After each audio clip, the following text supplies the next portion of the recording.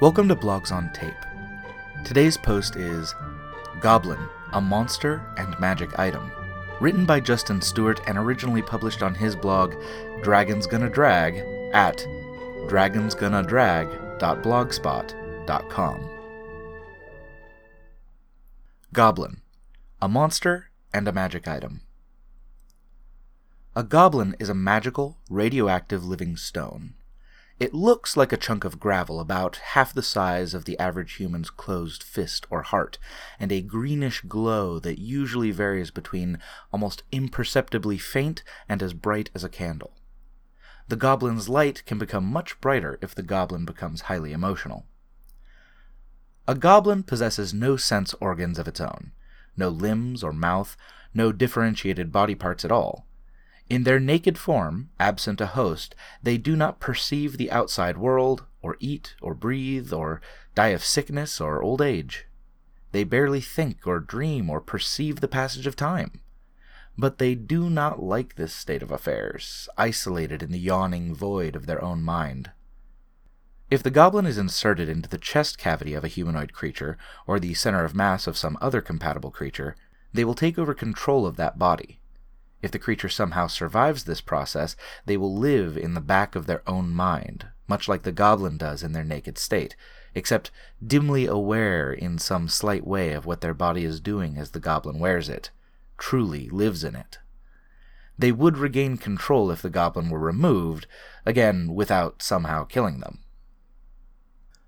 If the creature dies in the process of having the goblin inserted into their body, or if the goblin is inserted into a fresh and more or less intact corpse that has not yet begun to rot in earnest, the creature's original mind, or soul, or consciousness, will be completely gone. However, the body will resurrect and heal into a state sufficient for the goblin to wear it as a host. This does not necessarily mean that all damaged or missing body parts will be recreated or become functional, but merely that the body will at least regenerate enough tissue to reactivate the necessary physiological processes for life.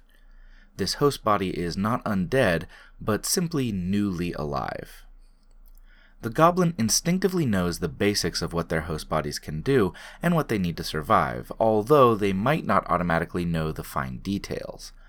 A goblin wearing a turkey vulture will know that they can fly, and that they hunger for carrion as surely as they know anything, but they won't automatically know what their host's average resting heart rate is, or how many cells are in their body.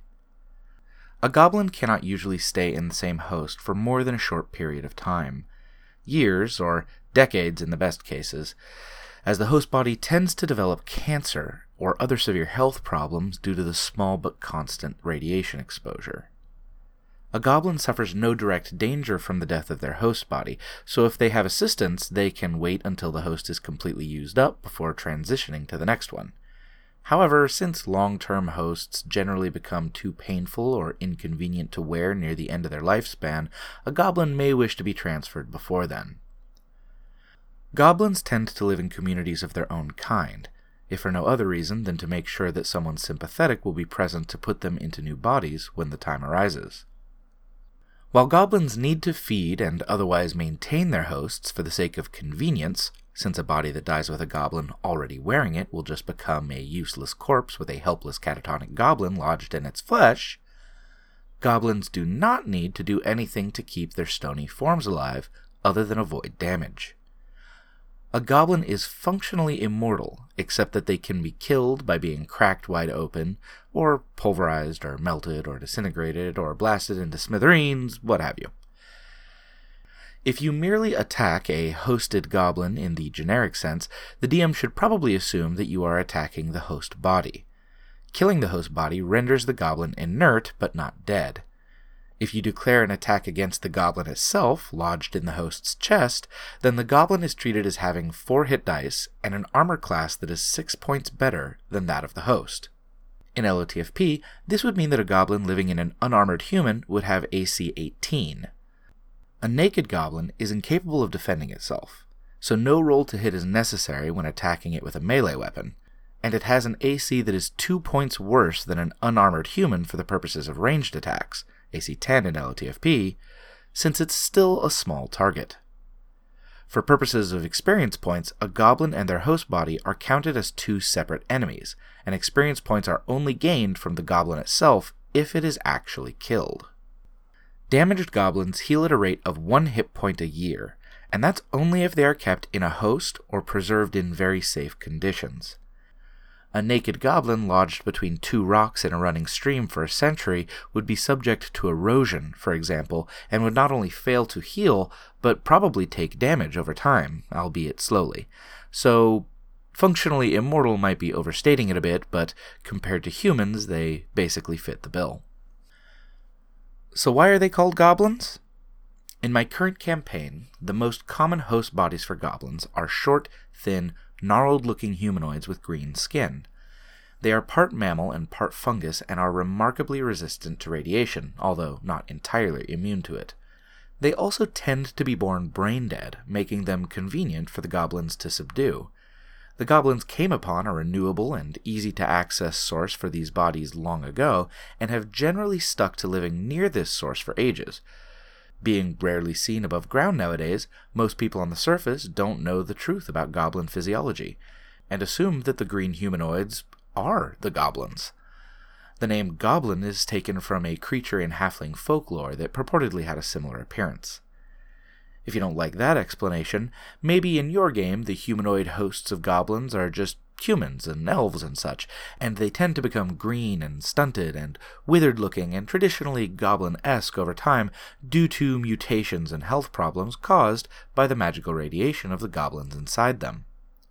You could also ditch the whole goblin aspect altogether and call this creature something else, but the idea originally came about because I was planning to run a dungeon with goblins in it, and I wanted to make them different from the usual D&D goblins, so I'm calling them goblins. So why did I say they were a magic item in the title?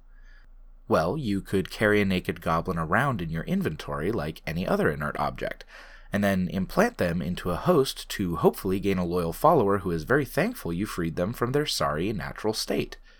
Or you could use a particularly radiant goblin as a green candle that virtually never burns out. I bet you can think of some other item-like uses for a naked goblin too. Give your players a goblin and they'll take a god.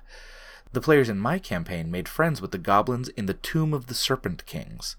Well, friends is a strong word, but they avoided any hostilities and engaged in some amicable conversation with them at any rate. They also picked up a glowing rock early in the adventure, and later noticed that the goblins had light-up chests, like sickly stone protectors. At one point, the party met a lonely goblin named Smogo, who was guarding an armory. The other goblins bullied and isolated him, perhaps on account of his voice. Over several sessions, he seemed to become everyone's favorite NPC in the campaign. After about half the party got kidnapped by a sorcerer elsewhere in the dungeon, the remaining human fighter felt he needed henchmen to help with the rescue attempt.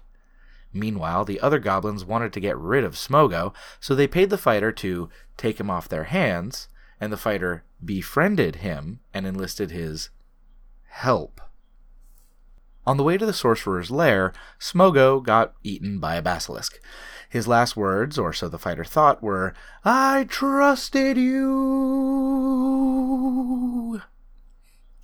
On the way back from the rescue, the party saw the basilisk cough up a familiar-looking glowing green rock.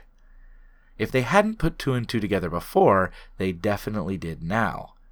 Since they were on the basilisk's good side after feeding it 5 whole pigs and a goblin, they had no trouble retrieving the naked Smogo. Later, the party was in the process of robbing my slightly altered version of the church from the god that crawls, when they ended up ringing a gong in the back room dominated by a strange pit.